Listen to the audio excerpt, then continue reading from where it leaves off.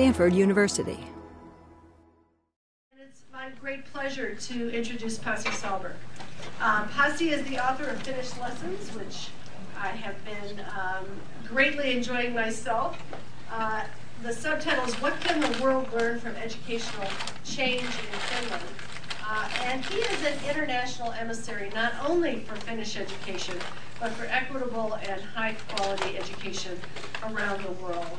And we've heard the image of the tiger mom recently in respect to some intense educational investments in some Asian nations. In a certain way, Pasi is sort of a tiger dad for equity and high-quality education around the world. He's passionate about it, and he works tirelessly in this regard. He is currently the Director General of CIMO. I don't know how it's pronounced as an acronym, but it's the Center for International Mobility and Cooperation in the Finnish Ministry of Education and Culture. He's worked as a teacher educator, a researcher, and a policymaker in Finland, and as an expert for many international organizations, including the World Bank here in the United States in Washington, the European Commission in Turin, Italy. He is one of those rare people who works in the world of policy and stays connected to practice. So he continues to train teachers and leaders and to coach schools both in Finland and abroad. This book, Finnish Lessons, comes out at a critical time for us in the United States as we're preparing, really in a certain way in the denouement of No Child Left Behind, to negotiate a new policy structure for education in this country. Finland, as many of you know, is all the rage in international circles since the PISA scores came out in the year 2000. Finland had been traditionally thought of as the lowest achieving country in Scandinavia and one of the lower achieving ones in Europe for a very long time. It was not a highly developed education system. There were reforms that Pasi will talk about in the 1970s and 80s. But it wasn't until the year 2000 when some measures came out internationally, and Finland was at the top of most of those measures, that people said, whoa, what's going on in Finland? And they have stayed at the top of international rankings since then. Several things are striking. First, the dramatic pace of change given the previous history and perspectives about education in Finland. Second, the strategies for change, which are diametrically different from those pursued in the United States. And for that matter, even in neighboring Sweden, which has changed place in the international rankings with Finland in the years since they've taken very different courses of education reform. Third, it has maintained equitable outcomes. It is one of the most equitable countries in terms of achievement, even with schools that in Helsinki, for example, are now substantially populated by immigrant students from North Africa, the Middle East, and Eastern Europe.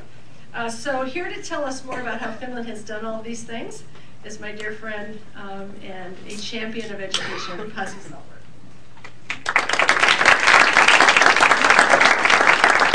Please save your questions because we're going to have a lot of time for dialogue and Q&A. Okay. Wonderful. Good afternoon, everybody. First of all, thank you very much for having me here, and thanks to you also, Linda, for giving me this opportunity. I really feel humbled and honored at the same time, because whenever the name of this university is mentioned, I want to tell you that it means so much for our education as well.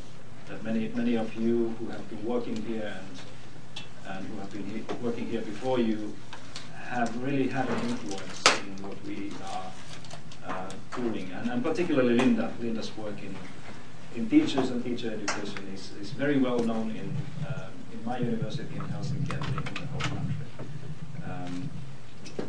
People often ask me that why do I do all these things and travel 10,000 miles to the other side of the world to talk about things. And there are really three things that I find important. One of them is very personal, and two are not. And the first one is that when I travel around the world and I meet people in education, I have come to a conclusion that the public education is at risk everywhere. And we have to, if we want to save it, we have to do something right now. And this is one of the things I passionately believe is that we want to, we must have education systems that are publicly, not only financed, but also publicly run to a large extent, and that's what I want to do. The other reason why I do this is that, like Linda was saying, that Finland, this is a very new situation for Finns. Are there any Finns here? Anybody? You? Okay. So you know what I'm talking about. The 10 years ago, or before 2002, really, we were very rarely asked to go anywhere, to particularly. So, you know, now if somebody wants to hear stories from Finland, I want to go. I want to take this opportunity, because I also understand that this is not going to last forever. At some point, we will be all taken by somebody else, and then all these things will be just nice memories. So I'm not here to tell you that Finland has the best education system in the world, or we have found the final solution to the public education things. No, I don't think like this. First of all, I belong to those who think that it's very difficult to compare education systems, saying that one country has a better education or worse education system than somebody else, because, you know, at the end of the day, it's just the OECD PISA that we are using here. And PISA is just one small but important part of the story. But, you know, we in Finland, right, we don't think that we want to be the best in the world. We want to do good things and good job and make sure that we do what we promise, and that's why we are here. And the third reason why I'm doing all these things that are taking a lot of my time and energy and my attention away from many other things is that my grandfather was American. He actually was a Russian, and then he came to the east coast of the United States, and then went back after the First World War, and when Finland became independent in 1917, he came to see his old father and family, and then, you know, as it sometimes happens that you meet somebody you like very much, he fell in love and get married, and then the family came. So with a little bit different situation, I could be one of you. Right? And he remained American until the Second World War, and I remember he passed away already a long time ago. But he was educated here. He went to the Brooklyn Technical College and got an education to be an engineer. And when I was a little boy in the primary school, I remember him always telling about the greatness of American education. He was always proud of what this country was able to give him in terms of good technical skills and knowledge, and that he enjoyed the rest of his life. And somehow I feel I want to give back something that I have. I have been privileged to be able to understand living and working in education in Finland. So that's my story.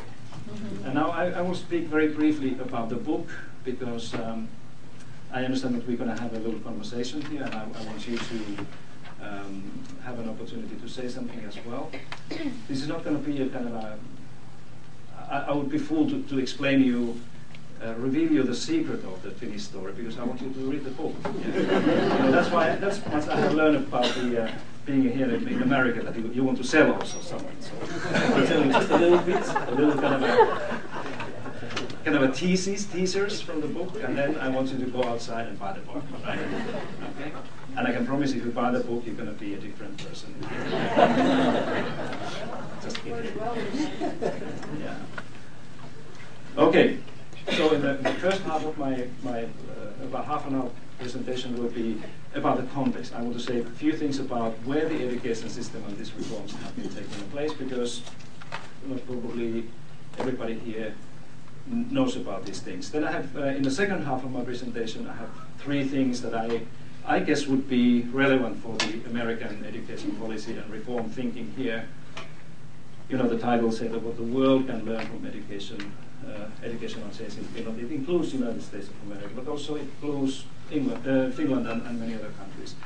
And then in the third half of my presentation, I'm going to speak about some critical things that I think we should consider based on the story that we have been doing here. So are you ready for this? Yeah, you understand my Finnish? If you don't, just stop me and I'll try to explain. Is there anybody from Sweden here? Oops. How about Norway? Norway? it's good too, but now I have to delete all my Swedish jokes because I know you know what I'm talking about if you share these things. I was in Vanderbilt University in Nashville about a month ago. I had a room full of people there. No, seriously, I have a lot of nice stories about Finns and Swedes. Yeah? And I made this mistake not to ask if there's anybody from Sweden there. I rolled all these jokes and people were rolling on the floor. And then I said, is there anybody from Sweden? Yeah, there was one lady sitting in the first row and said, yes, I'm from Sweden. I said, okay, that's fine. And she didn't look quite happy about these things. And then in the end of the presentation, she came to me and said, may I introduce myself? I'm a dean of the School of Education here in Vanderbilt. So I'm not going to make this mistake again. Okay, some things about the, can you see you all good? Yeah. Mm-hmm. Some things about the, very quickly the introduction to what the Finland is, because one thing I have learned here in the United States is that people sometimes have quite strange conceptions about what Finland is all about. So I want to just put you some things here that are very important when we think about education. First of all, we are about 5.5 million people. This is a map of Finland. We are there in the very north of Europe. We have a parliamentary democracy. This has everything to do with education policy as well. We have a government at the moment with 6 parties in a government, and our parliament has about 9 different parties represented there. So we don't have this issue that you have here and some other countries where you have either this or something else. We have to build our things in a political consensus, just like in Sweden, right? It's a kind of a consensus building policies that is a very different political process than here when you either talk about this one or that one, and then the consensus is sometimes very difficult to do.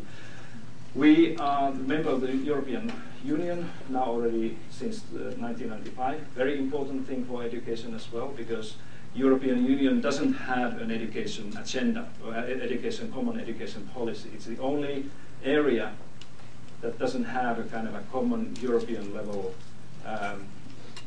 regulation. Everything else is regulated from Brussels, but education is not. So member states are fully autonomous. So everybody can do whatever they want to do with education as they wish. Finland has one of the most competitive capitalist market economies in the world. When the national competitiveness is ranked and measured, Finland is always ranking there high together with the United States. So don't make the mistake that Finland would be somehow a socialist planned economy, like somebody is telling me that it's easy to make these educational miracles because you are kind of a command-based socialist society where teachers can be ordered to do things. That's wrong. We are very liberal, open market economy where many things, almost everything is run by the rules of the free market except education. That's the only thing that we try to keep very much outside of these things. Innovation and research is a very important part of what we do. We have more people in our labor force working in research and innovation than any other country in the planet. Actually, it's about 2.5 times more proportionally labor force in these fields than in the OECD countries in general. So it's a very significant proportion of people who are working in the field of knowledge. We have a very high level of prosperity internationally compared. It's a part of this Nordic welfare state system, which is a very important thing. And the income inequality is still relatively low. It's very different to the United States and some other countries. Finland, Sweden, Norway, Denmark, we all have, and Iceland, a very small, relatively small income inequality. And this gets back to the child poverty issue as well. That is a very different thing than here. We have about 4% of our children, according to the UNICEF statistics, is the share that is considered as a child poverty rate. Here in the United States, it's 20 plus, right? Something like this. Okay. Some things about the education indicators, again, very quickly to give you an idea what we are talking about. We have, the whole system has about 3,500 schools, 60,000 teachers.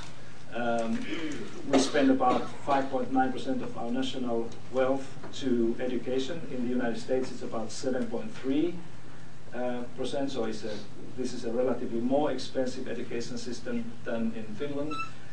particularly because of your higher education system here. One primary school student cost about $7,000 converted to the PPP in each year. In the United States is about $10,000. So we again are talking about very different types of comparable prices. Almost all the K-12 education in Finland is privately funded. We don't have any private schools. It's against the constitution to pay for tuition, for education that leads to the degree of qualification. In the United States, it's about 10% of K-12 education is funded from parents' pockets. Again, a very different thing. All the teachers in Finland have to hold master's degrees. You cannot teach in an elementary school, junior high, or high school without master's degree. So it's a kind of a common standard for everybody.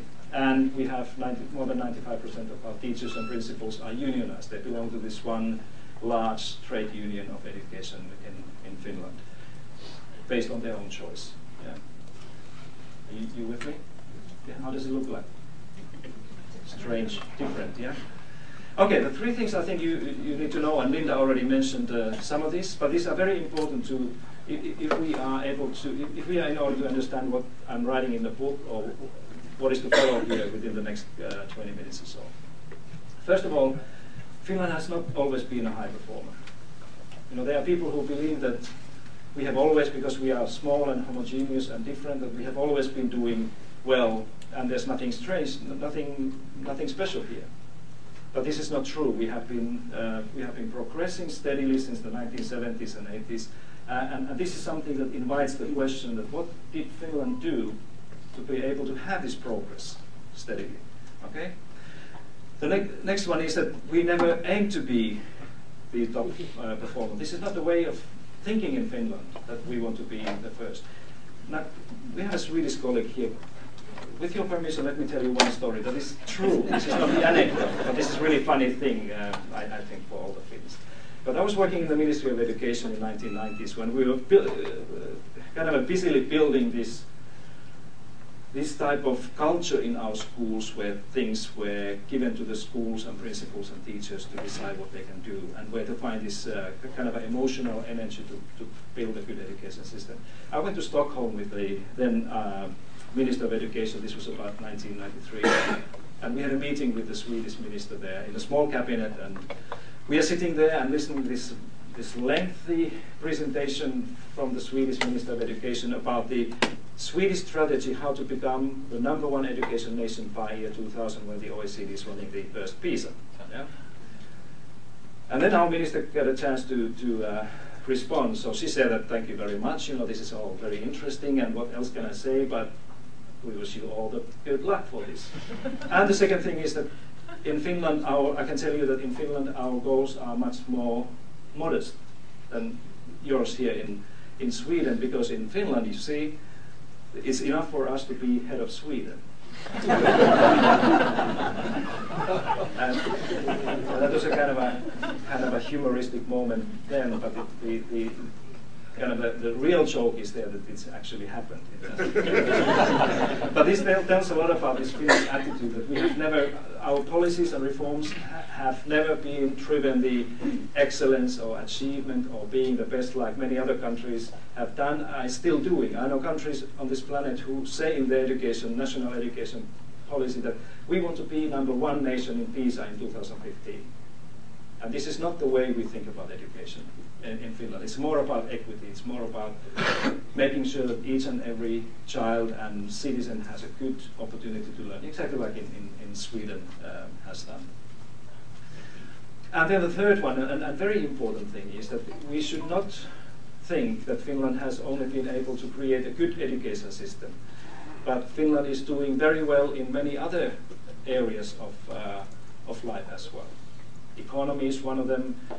Finland has a very strong and good governance in the public sector. There's a very little corruption in the system.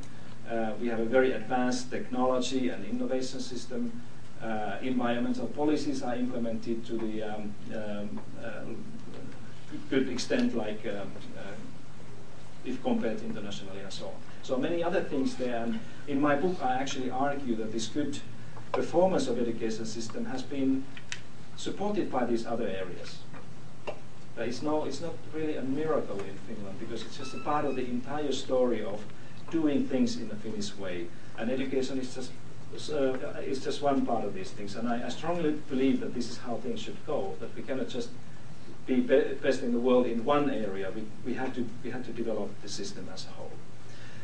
Okay, let me give you some Finnish lessons then. This all comes from the book, and those who have read the book or has $35 and buy the book by the end of the presentation here, you will find all these 10 things in the section where I lay out the plan of the book. But I think this is a very telling and helpful thing to understand what I am actually trying to do with this. The first thing is to tell about this book is that we have a system that is that has both excellence and equity at the same time. And this has been for the Finns probably the most important finding of this huge global hype that we have been enjoying after the release of 2000 PISA results 10 years ago. There were many people in Finland who believe that if we build an equitable education system that is good for everybody, then we have to do this at the expense of quality. In other words, that everybody will know something, but we don't have any kind of excellence. And the big finding of this PISA is, and it's the same is true with Canada, same is true with Korea and Japan, that the equity and excellence can be brought together to the picture at the same time. And what is different in Finland is that we have been able to do this with the relatively small effort financially, money-wise, and also time-wise, how much time people put into this system compared to Korea, for example. Our results are pretty much the same, but Korean children are doing 2 or 3 times more work for this compared to Finns. So this is a kind of a significance of this book, and of course invites many questions.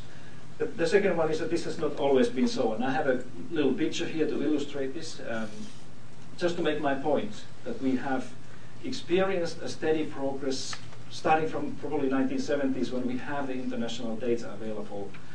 And this is what has happened, that we came from behind of everybody else, just like Linda was saying, and at some point during the last 40 years we have been able to pass the others. Now, depending, of course, how do we define the progress and the quality. I'm taking several things here, like efficiency, economic efficiency, also the learning outcomes, equity, and participation or graduation rates in the education system. If you put all these indicators together, you get a kind of an overall idea of educational performance, and Finland has been progressing in all these fields, something like this. And this is an important finding. Thirdly, the teaching is a kind of a key driver of this reform, and a key driver of a key feature of Finnish education system. There are so many people in my country who see teaching as a kind of the ideal, a dream job, as I call it in the book. But we cannot really explain why is this? Why the fifth of our high school graduates report that their primary hope is to become teachers, to go into teaching profession, and it's a very rare. And they are not the bottom half of the graduates, but most of these students come from the very high achieving high school students. So that's why we have probably the most competitive, or one of the most competitive teacher education systems in the world. Very few are able to go through. It's the nationally, the acceptance rate is now about 10%. So against 10 applicants, we are selecting 1 student to primary school teacher education programs. It's a little bit different in the subject teaching when you teach in a junior high school or high school, but it's a very, very competitive. It's more difficult to become primary school teacher than medical student in our system, if you just take the numbers. So we have a lot of autonomy and access for teachers to professional development. Teaching is a very high profession, and there's a lot of freedom in the school. It's probably something that you would call here a professional learning community. issue. In my book, I'm arguing that all the schools in Finland are professional learning communities because of how they spend time and how these people are trained and provided with the access to professional development services. So Finnish schools look very different to what the schools look typically in many other countries, including here. Just take a look at the teachers' lounges, for example, in Finnish schools. They are really, in most places, they are built for teachers to work together as well, not only have a nap after 7 hours of hectic teaching every day. It's a different concept altogether. So those who are lucky enough to get through into teacher training programs normally stay teachers for life. Yeah, this is changing a little bit now, but we still have very, very low rates of those teachers who enroll in teaching profession and then leave. Linda is saying that here in the United States you have about half of your teachers are leaving by the end of the 5th year, right? About a third, and half in urban areas. Yeah, so it's still a very high rate of those teachers who decide to go. This is a very different thing in Finland. If you're a teacher, we say in Finland, if you once a teacher, you are always a teacher. You cannot get away from this. So then another thing that is a kind of a striking fact from our education system is that how many of our young people, when they are 15, 16, when they leave the compulsory education and when they have the chance to do whatever they want to do, either continue in high school or do something else, about half of them have been in special education or have received some type of counseling or individualized support. It's a very high rate. The special education in Finland is not really special anymore because majority of students are having special education. So for parents and students, the threshold to go and seek for help and support is very low.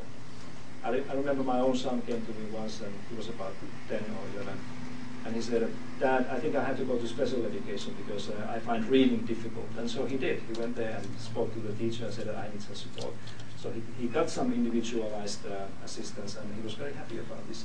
In many other countries, parents would keep this as a very, very last resort to say that my son has nothing wrong. Yeah? So it's a teacher that is a problem, not my son. Yeah? So that's why we have a different culture in this.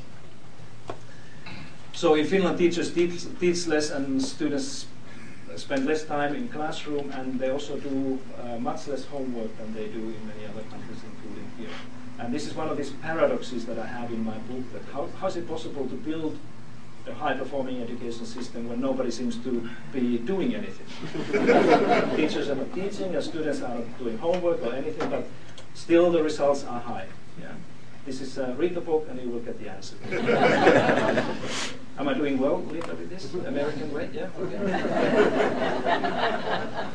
So then the ninth thing is that Finnish schools, we don't have any standardized testing except the high school leaving examination at the end of the high school when students are already 18 or 19 years of age. But otherwise our primary school and junior high school, they are what we call the standardized testing free zones.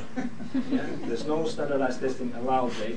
It doesn't mean that we won't have any assessment or testing or evaluation, but we don't employ standardized testing like you do here, where the data is used for all sorts of purposes and the tests are having so high stakes for children and teachers and everybody that nobody really feels good about that. So we don't do these things in the same way. I'm happy to talk about this if you want to hear more about how does it work. And then the last thing here, if you look at the policies, if you look at the things that you can identify that Finland has been doing, whether it's a testing or accountability or choice or curriculum or many other things, they are not only different to what you have been doing and what you're doing here now, but they are almost the opposite, right? There was a school board member from Washington, D.C. school board in Finland for 4 months. She spent in one of the districts in Lapland, and she wanted to see me about a year ago in Washington. And she told me this. She said that not only that you do different things, but what the D.C. school board, for example, is when they are talking about education is exactly the opposite of everything. And that's what is a kind of an interesting thing. And one of the lessons of my book is that there's another way. You know, people who have lost their faith in public education and reforming policies and systems. You know, if you read my book, you can see that there is hope, but you have to be smart the way you do things. And many of the things that you are trying to do here now, I see very little hope. This book doesn't provide any evidence that these key policies and trials would lead anywhere, where I will come in a minute. Now I'll show you some pictures now. So all these pictures are pictures of Finnish schools and students, and there are some ideas. But I would like to come to three things now, what I think, and I hope that they are interesting for the American audiences and educators to think about. And the first one of them is this kind of a link between the educational achievement or excellence and equity or equality of educational opportunities. What does it mean in Finland? And this is one of these things, that the equality of educational opportunity is one of the great American ideals. Right? There's been a kind of a foundation of the public education here for a long time. And we have adopted this thinking from America to Finland, right? But our understanding about this is has got a very different shape.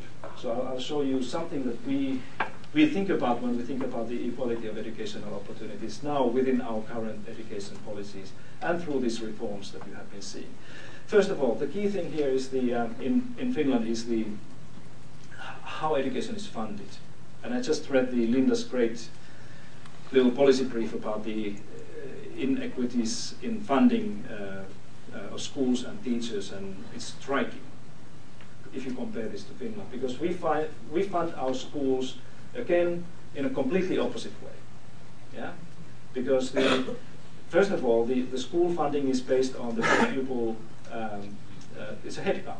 You know, so every school gets exactly the same amount of money based on how many students they are. But if we have schools where students are living in further away, or if there are more students with the special needs, or handicaps, or something like this, or immigrant parents' children, they get more money than the other schools. And this is what we call a positive discrimination in educational funding. So we are targeting more money to those who need more funding to be successful, rather than leave the educational funding to the property taxes of the communities or something like this. That is not, in a way, from the Finnish point of view, this is not a fair way of funding education, where some other things than the actual needs of students or teachers or schools are determining how much money is spent on. So this is a very different way to do this. Now we are developing this equitable funding of schools in a new legislation to the point where the schools would also get money, kind of a reward if they are able to reduce the dropout rate from kids. It's a very low dropout rate anyway, but there will be new items in this formula in the future. We have a school lunch for everybody for free, regardless of where children are coming from. It's a healthy 3-course meal, no hamburgers or fries or anything like this. And it's part of the education as well. But most schools are using the school meal as a part of their curriculum, as a part of the education, to know how you behave in the table and respect the food. And in many schools, children are responsible for making sure that everything is working well in the cafeteria. So, and this was introduced in 1943 in Finland, when we were in war against the Soviets. And we were a very poor country. There was a shortage of everything, including food. And some people thought that if we want to have a strong Finnish men to confront the Red Army, we have to feed them well. Okay? So we started to provide a free meal for everybody, boys and girls, in a school in 1943, in the middle of the war. And then we realized that, this is a good idea, because it's not only good for the war, but it's also good for learning. If you want to make sure that everybody learns, give them food. And there's a joke in Finland. For some people, it's probably a true story as well. When you ask particularly boys, when you ask them, what is the favorite subject in the school, they say the recesses and lunch break. Okay, and we have a universal health care in schools by the new legislation. That each and every pupil in our school system have to go through a comprehensive health check every year. So the school has to have a nurse. Many schools have doctors visiting there, and all sorts of other healthcare, mental, dental healthcare services. So in other words, we make sure that everybody in the school feels good, that they are healthy and fed and happy to learn. And this is a very important part of our school system as well. We have, as I said, a very strong individualized approach to teaching and learning. Special education is a very important part of every school's work. Every school has to have a specially trained expert for special education who are able to lead this work. And then we think that children has to play, and that's why we have, every school has a recess. The law stipulates that one lesson is 60 minutes, of which 15 minutes have to be dedicated to recess. And in most schools, all the children go out after the lesson for at least for 15 minutes, and they go and play, and then they come back and continue their learning. I met somebody in New York last week, the second grade teacher in a charter school in Harlem, and she said that our school day is 9 hours, from 9 to 6 every day, for second graders, 7 years old. And there's one 10-minute break in the middle. Can you imagine this? That's torture. It is, that's what I say. It's not a school, it's a prison. Yeah? But that's how Finnish system is different. So now, if you look at the variation of students learning, how this is distributed between, or what is the impact of these equity measures that we have built in our education system. Of course, in every system you can see that there are good students and there are those who are not so good. Okay? So there's nothing special here. But if we divide this variation into two parts, we take the within school variation, something that comes from the within school factors, and then the between school variation. That's where the interesting thing appears here. So you can see that in the United States and many other countries, America is nothing, the United States is actually the OECD average. The variation that you have between your schools is about 8 to 10 times bigger than in Finland. So what does it mean, you say?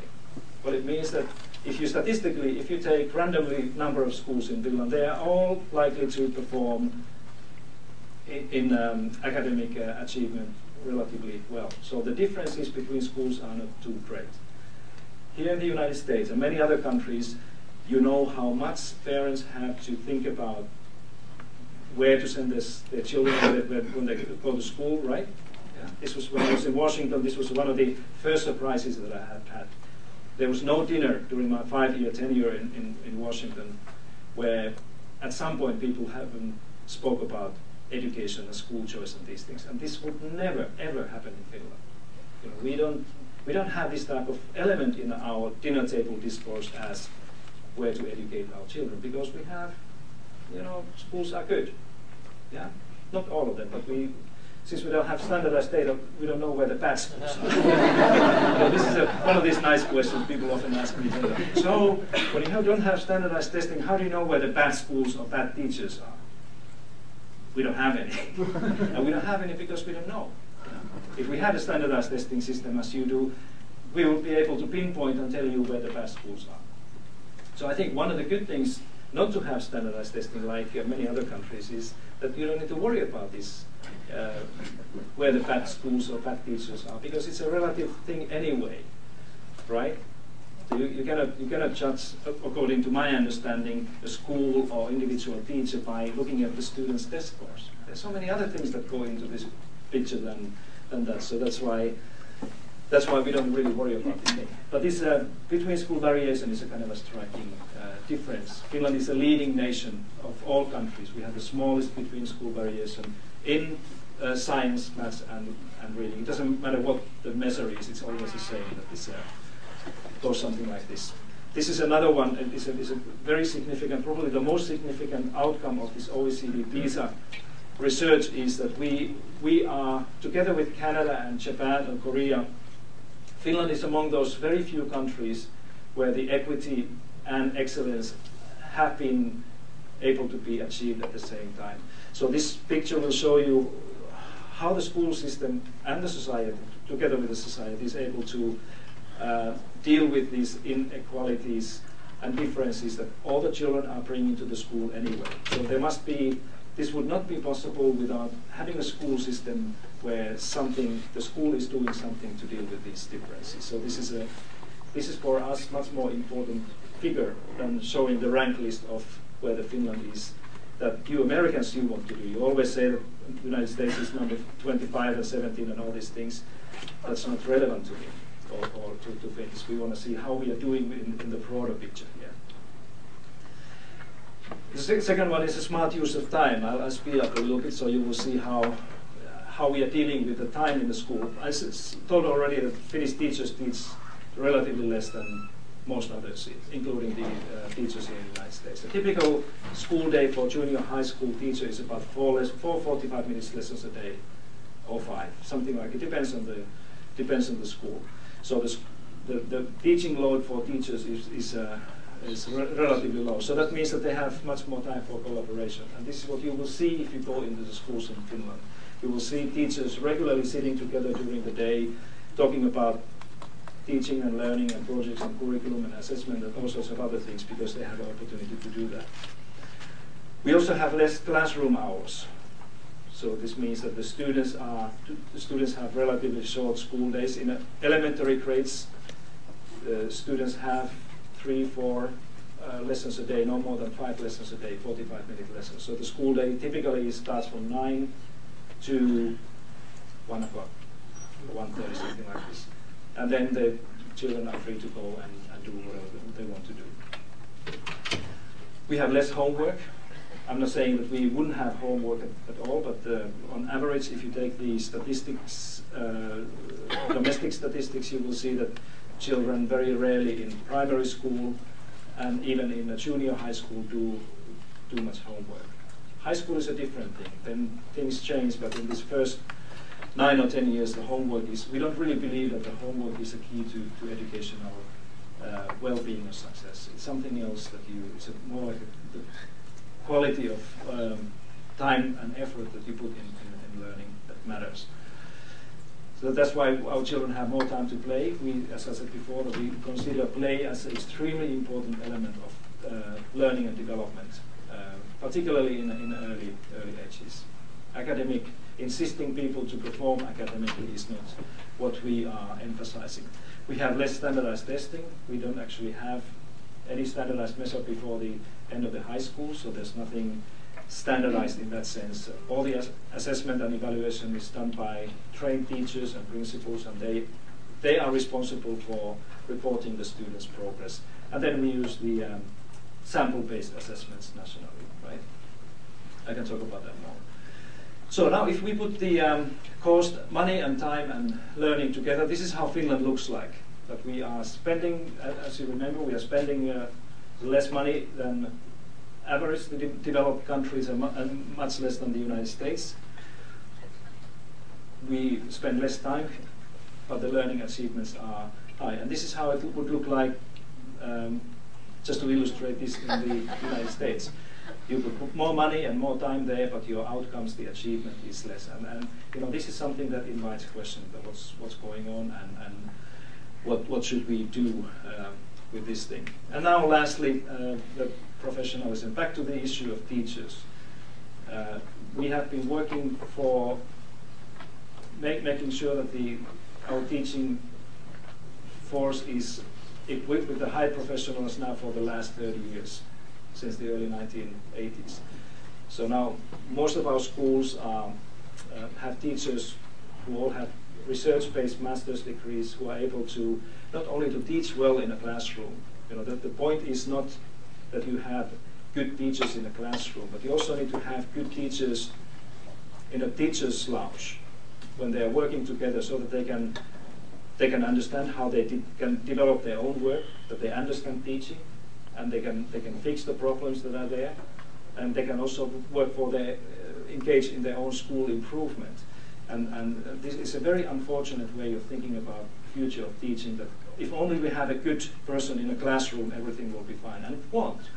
You know, work of teachers is much more than just teaching the classroom. That's why I'm so critical to the ideas of Teach for America, for example, that is spreading now in Europe like a wildfire. In Norway and Latvia and England and many other countries are implementing exactly the same idea, that we can replace the educated people by somebody who will come and teach only for 2 or 3 years and then go. Yeah? I think I belong to those who believe that to be a good teacher, and I'm a teacher myself, you need to be practicing your profession anything from 8 to 10 years, right? You know, this is what many people seem to think, that you need 10,000 hours of practice before you are on the top of your craft.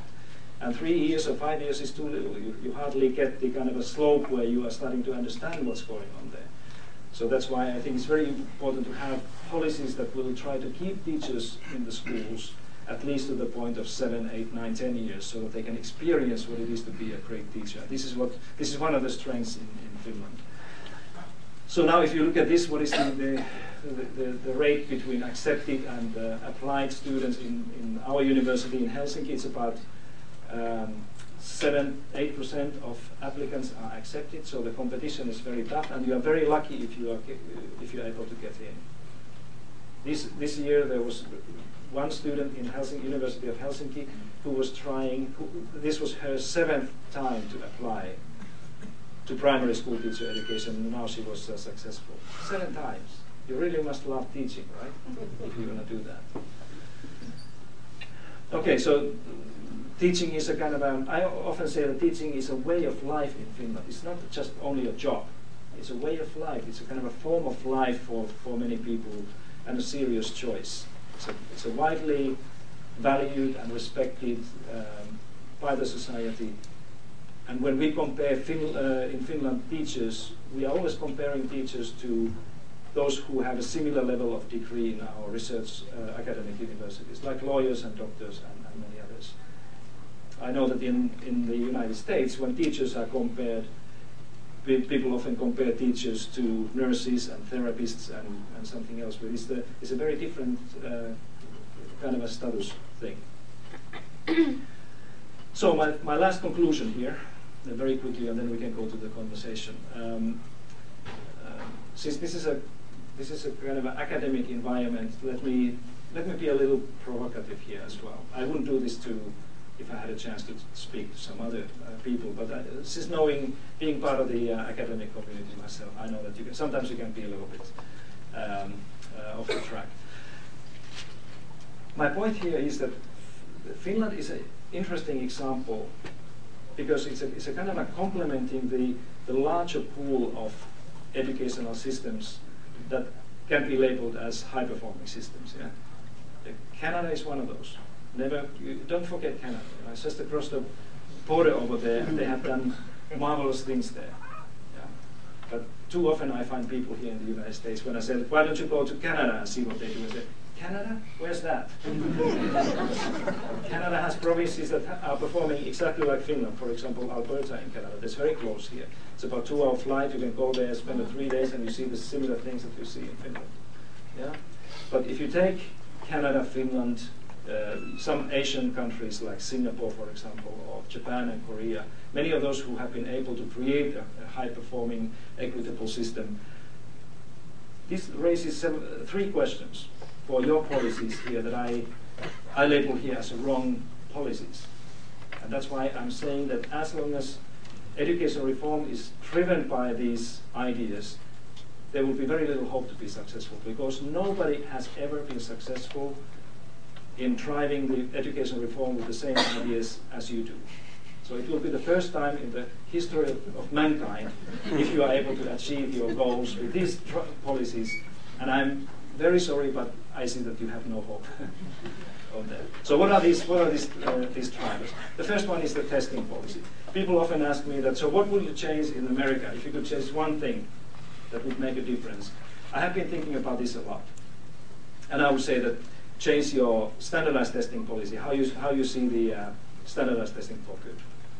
How many of you are tweeting? Some of you, yeah? There was somebody sent me the interview of Michelle Rhee yesterday, a couple of days ago, and Michelle Rhee in this interview is talking about Finland as she was an expert of of Finnish education system. And she said that there are people like union people and academics who say that if we only model Finland, everything will be fine here. And we are not talking about modeling Finland. I sent a tweet after reading this interview saying that Finland is not the solution for America. Get rid of your standardized testing, and that is. Don't think Finland as a solution. It's not like this.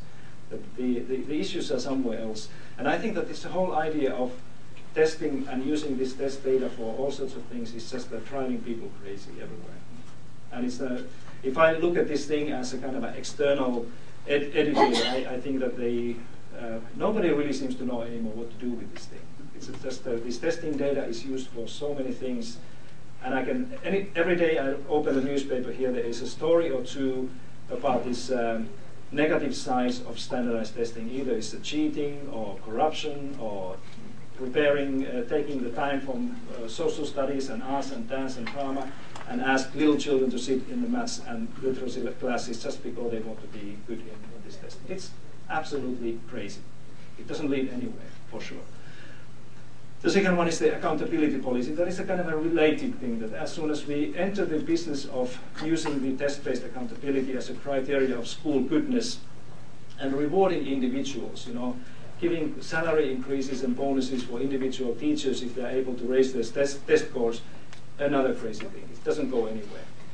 Because in Finland we have a definition for accountability. We don't have this word really in education discourse, but we have a definition anyway for our accountability. It's something like this. Accountability is what is left when responsibility is subtracted. Are you with me? Yeah. Accountability is something that is left when responsibility is taken away. Then we have accountability. And in Finland and many other countries we are trying to do just the opposite. We are trying to strengthen the responsibility of people, including students, teachers, principals, parents, about the education and upbringing. The stronger the accountability is, the less there will be responsibility, and this is a wrong policy, a wrong course of development. And then finally, the teacher policy, since we are here in this great university and Center for Education Research, the whole idea of deprofessionalizing teaching by using questionable policies and solutions to these things, where teachers will feel demoralized and they leave the job, leave teaching because of this. And we should be doing exactly the opposite. We should be increasing and raising the status of teachers and their professional esteem. And this is again what all these successful countries have been doing. None of them have been using these as a driving policy. I'm not saying that testing is bad or accountability is bad or evaluating teachers is a bad thing, but we cannot use these as the main drivers for educational improvement. No country has done it before. Yeah. So this is, I think, one of the significant lessons of Finland. And in my book, I use the term germ. It's a global educational reform movement. It's a germ. It's like virus. It's moving around and infecting education systems and ministers and presidents with these crazy ideas and some others that I describe in the book. Okay? But I'm not going to talk about this germ because you have to buy the book, remember? Yeah, but I can tell you, this is my last slide and commercial. If you read the book, I can promise you that it kills 99.9% of all germs. Thank you very much, ladies and gentlemen.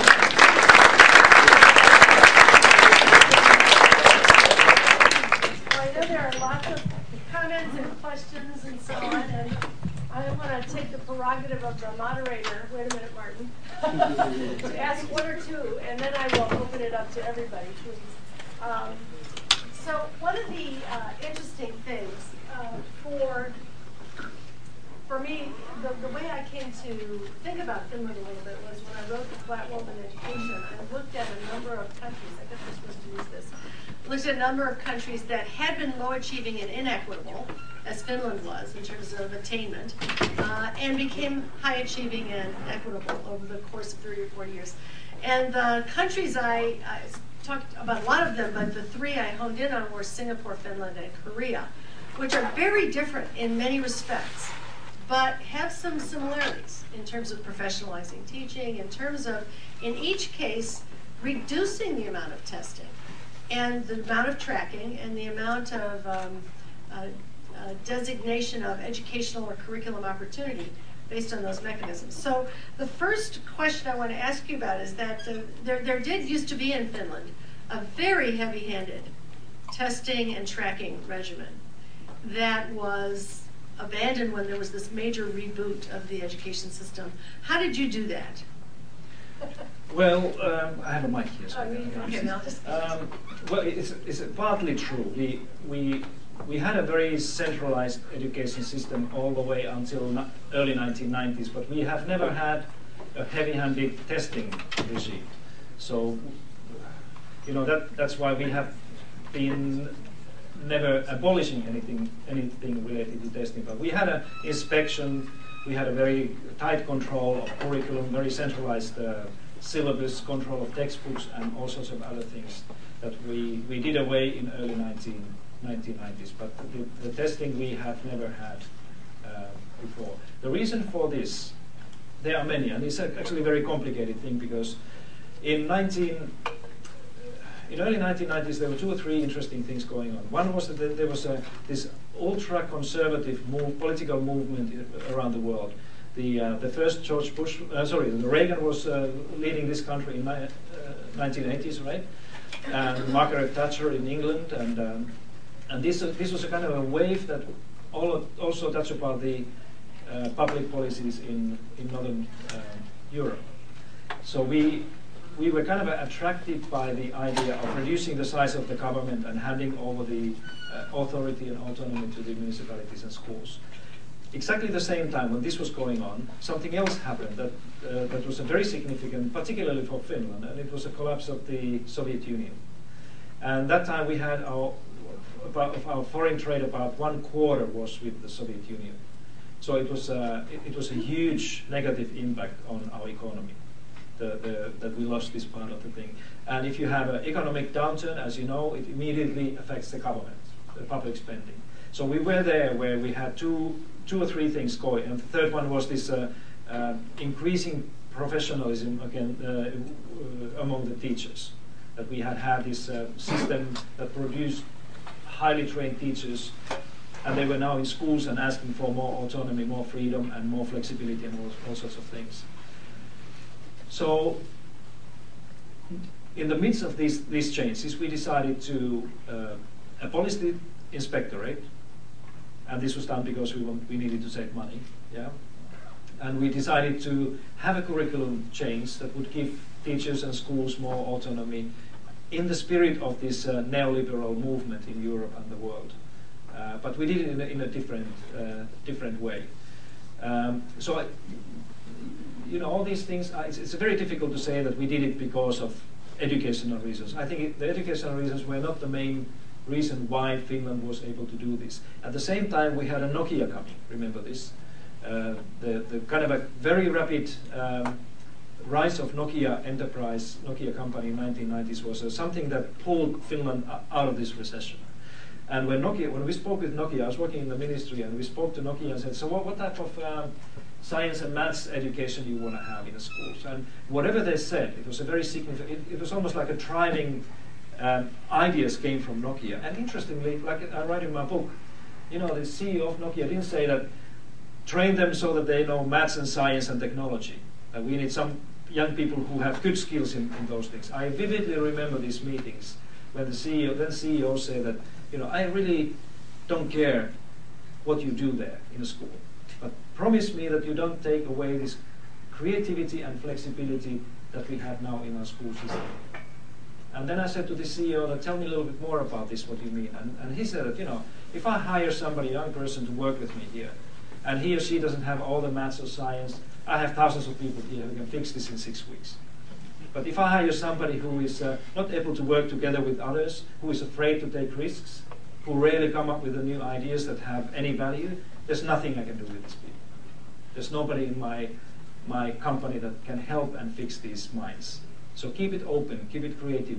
And it was a very, very important message for us, because we understood that you cannot really standardize these things, but you have to leave the creativity and kind of a role for teachers and a local curriculum to decide, so that they can come up with the crazy ideas. So there are many things combined here, and anybody who would like to try to explain why we do this, just using one reason, this probably would make a mistake here. So I know there's a lot of interest in getting some questions out, so I'm going to let people start raising questions. Maybe we'll take a couple of questions and then you can answer them, in a little group. Martin? Yeah, I'm sorry to jump in a little bit. I have to leave, so I thought I'd ask my questions before. I'm a great fan of Finland. I won't tell you about all the times I've been there, but and some of them very long ago. And I remember distinctly how poor Finland was. And I think your Swedish stories are telling, because I always felt that there was this tremendous competition. You should also, I guess, tell people that a rather significant proportion of the population in Finland is actually of Swedish origin. Yeah, about 6%. But it's on the coast. On the west coast, yes. Anyway, since you chose to be provocative, let me be provocative. Sure. Roll the dice. I just did a back-of-the-envelope calculation for looking at the TIMSS score in Massachusetts for math and just converted it to a PISA score, more or less.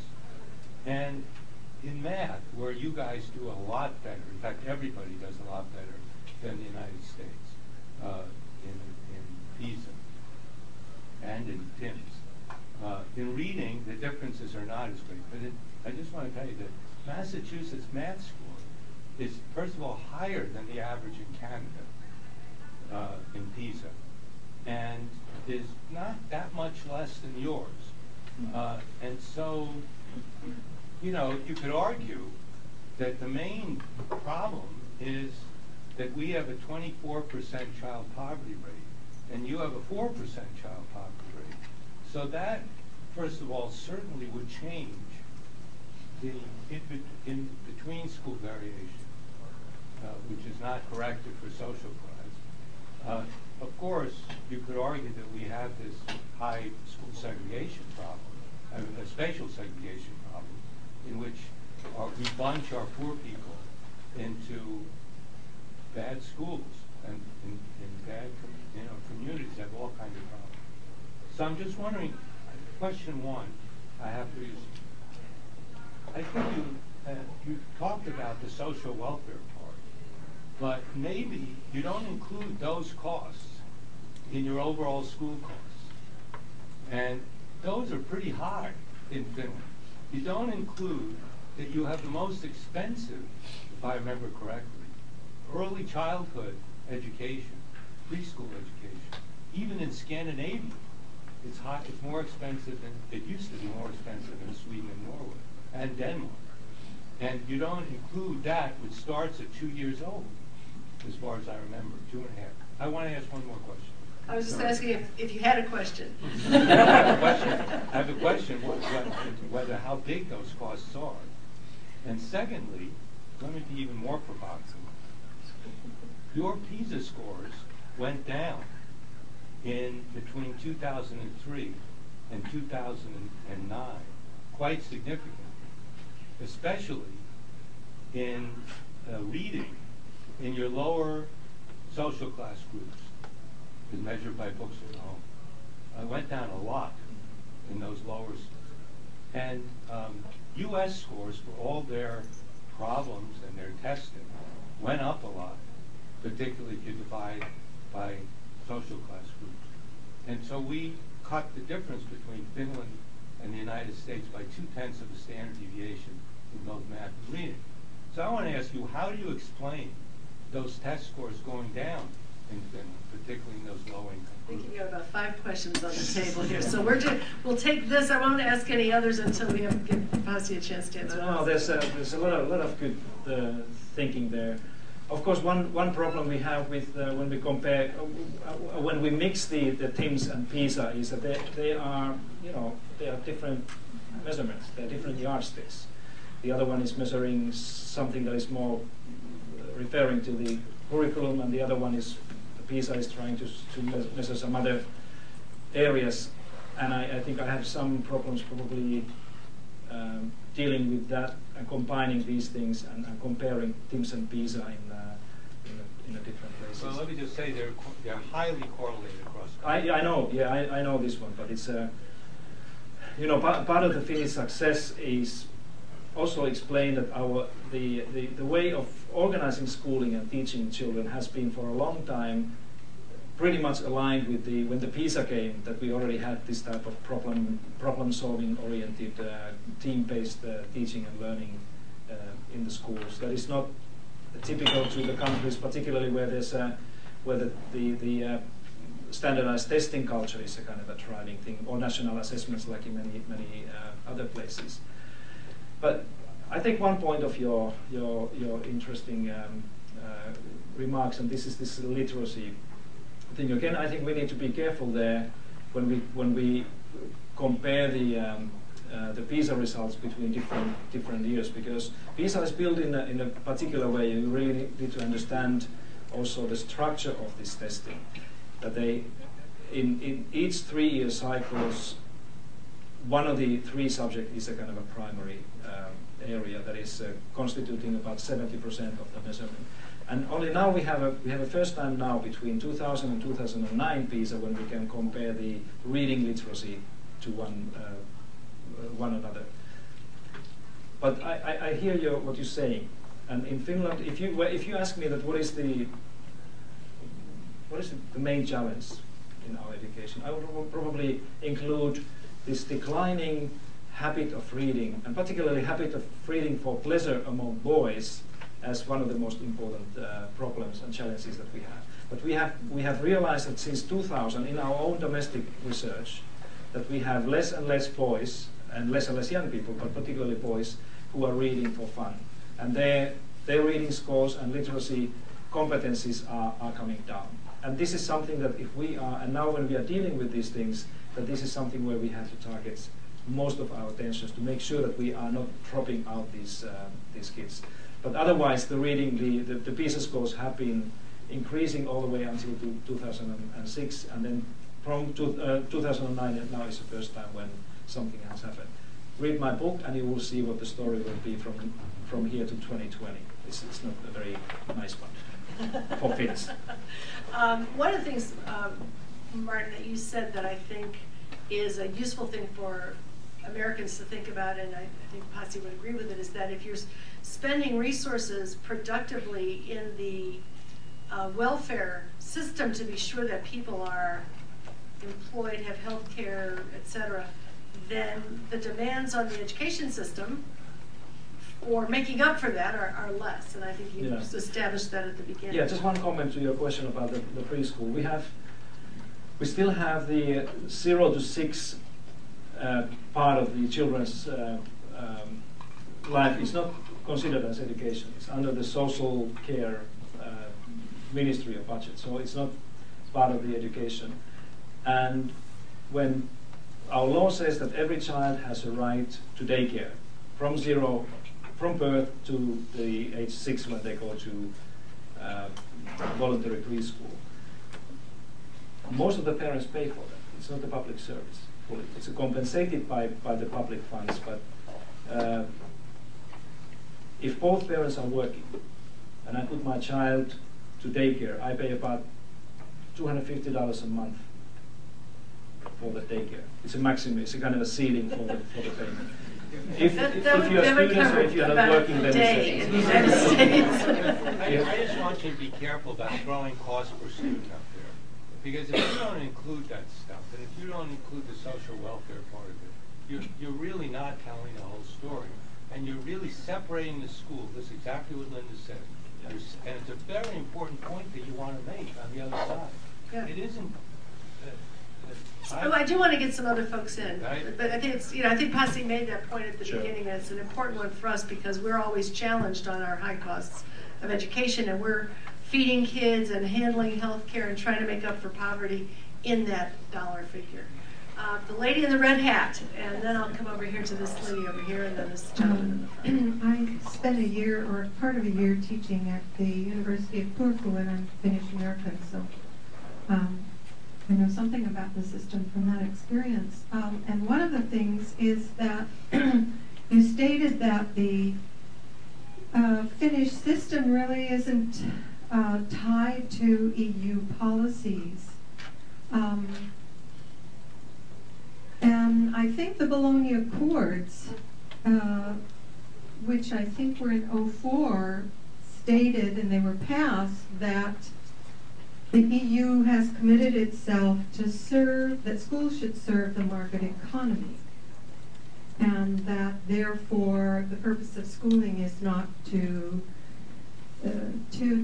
become a more equitable, fair-minded person, but rather to develop some skills so that you can be a productive worker. I'd like a response to that, and I'd also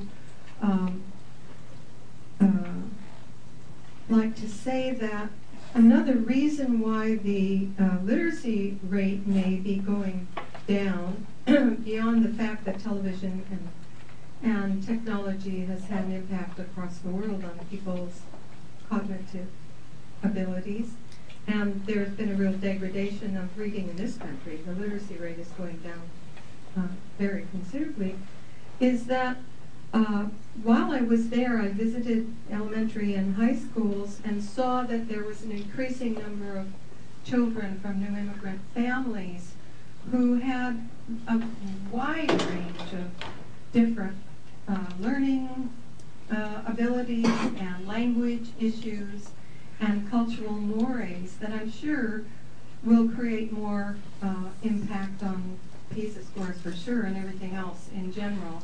And I just wondered what your thoughts were on that. Yeah, for sure. This very rapidly increasing number of immigrant children in Finland will have an effect on the system. I don't know how it's going to be. Still, in the PISA studies so far, the proportion of immigrant-based pupils is so small that we cannot make any statistically reliable or significant comparisons. Now, in this in April, when we are collecting the 2012 PISA data, Finland has decided to include all 15-year-old first or second generation immigrants into this national sample, and just because we want to be able to say something about how they are performing compared to the native Finns. My comment on the European Union policies, there's, as I said, there's no common education regulation or policy for binding policy for education at all in Europe. So anybody can do whatever they do. And if I understand what you're saying, that is not correct.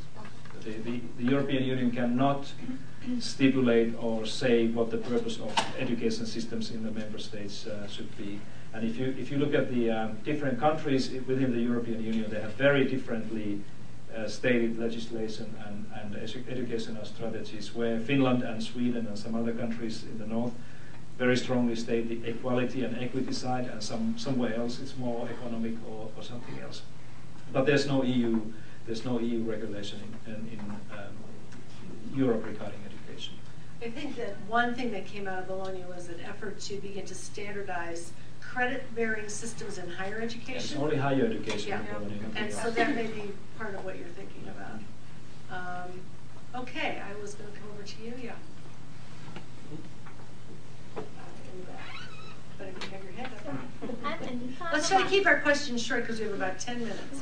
So I'm a master's student in Learning Design Technology program, and I know that Finland was the first country who declared internet as a basic human right, and it's very, like, almost 95% of Finland is wired.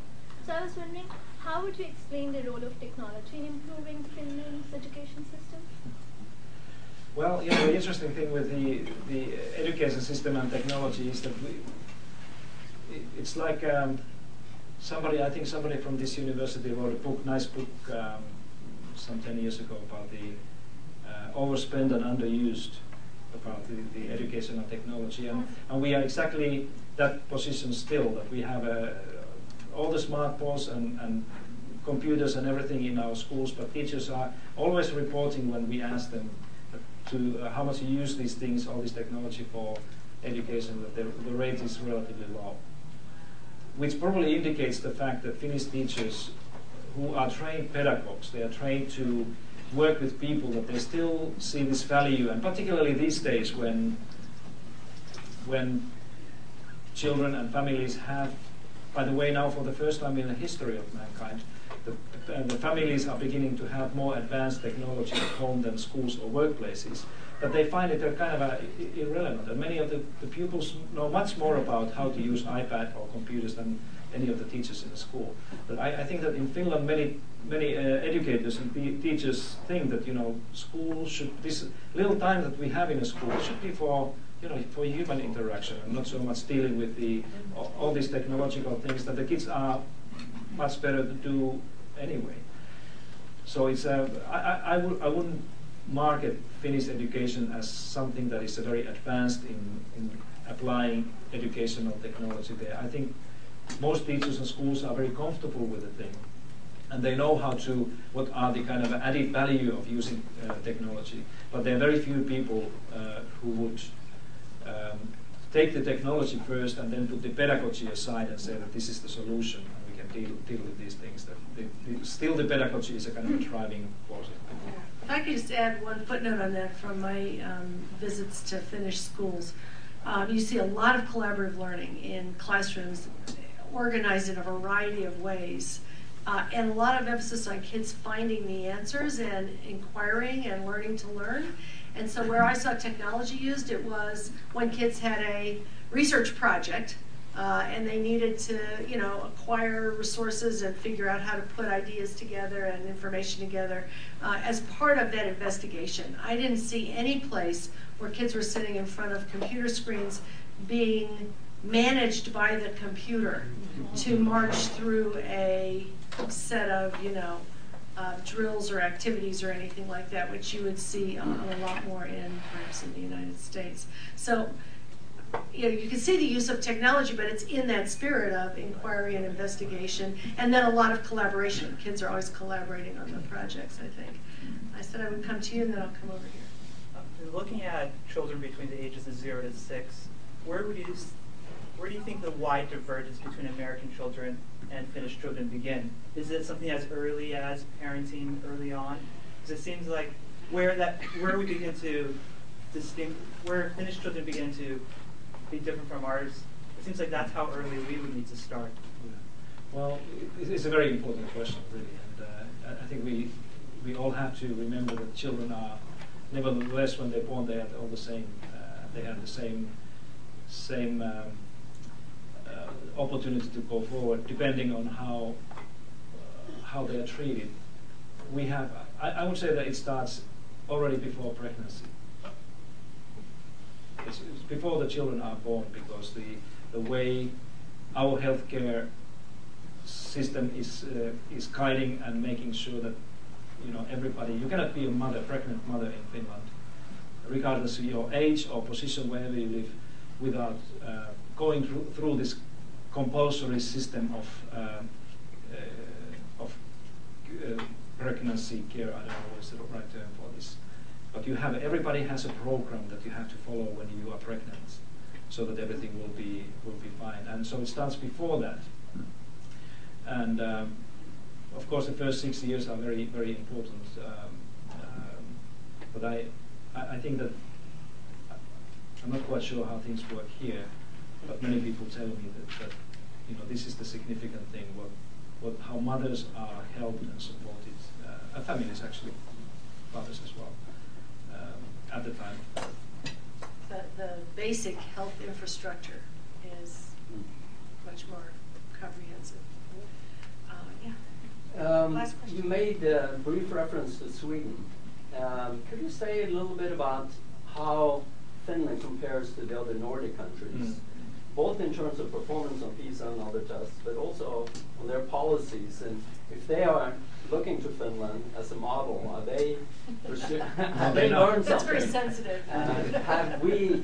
I'm from Norway. I'm wondering if the Norwegians have learned anything from you, because apparently it's done. Norway has a very different system. Yeah. No, you know, the social values in all Nordic countries are pretty much the same. And the education policies now, we all emphasize the equity and equality and these opportunities pretty much the same way. We adopted the Swedish basic school, this grundskola idea in 1960s. It's pretty much the Swedish idea, the implementation. And I belong to one of those now. I'm traveling extensively around the Nordic countries in Denmark, Norway, Sweden, Iceland, and anywhere I go, I try to promote this urgency that we in the Scandinavia, we have to turn now to look what we have done in our own countries, because Norway is doing this. You come to the United States, and people in Sweden, they go to Australia, and we are all looking outside. Yeah. Right. And we meet here, right? And we should be meeting somewhere in Oslo or Copenhagen. And look at this Scandinavian Nordic way of educating. I'm calling the Nordic way of thinking about public education as a fourth way of education. There's something different there that we value and would like to see, but we unfortunately are still. I don't know. We are present with this kind of an old way of thinking that you cannot turn to your neighbor, just like you cannot go to Canada, you cannot go to Sweden or Norway, and that's something we have to change. We have to stop this. In fact, we have an organization called Nordic Innovation in Oslo that's supposed to look at the Nordic region as a whole, but as far as I'm aware, they have not really promoted that. Exactly, and then we have this wonderful Nordic, we have the thing called Nordic Council of Ministers. Right. So it's like a little European Union, a little United States in the north, where we have money and we have political mechanisms and everything. If we just want to sit down and see that what is the kind of a common ground we have here, what should we do? It's an interesting irony. Yeah. I was in Iceland this summer, and then just adopted a master's degree for all teachers, which is one of the things that Finland did and transformed the concepts of teacher education. They were asking me for thoughts and advice about that. I said, have you gone to Finland and looked at what they've done? No. Exactly. So, and Norwegians have come here to look at the Stanford teacher education program, because we actually have an international group of people who come through to look at this program. But again, Finland's too close, I think. So I see a lot of it. Too close and too near. Yeah. Anyway, so I want to honor our time. Pasi will be here. I think we're going to move to the area out here. He'll be signing books if anybody wants that. A book signed, and you can sneak another question in perhaps as you have that opportunity. Please join me in thanking Pasi.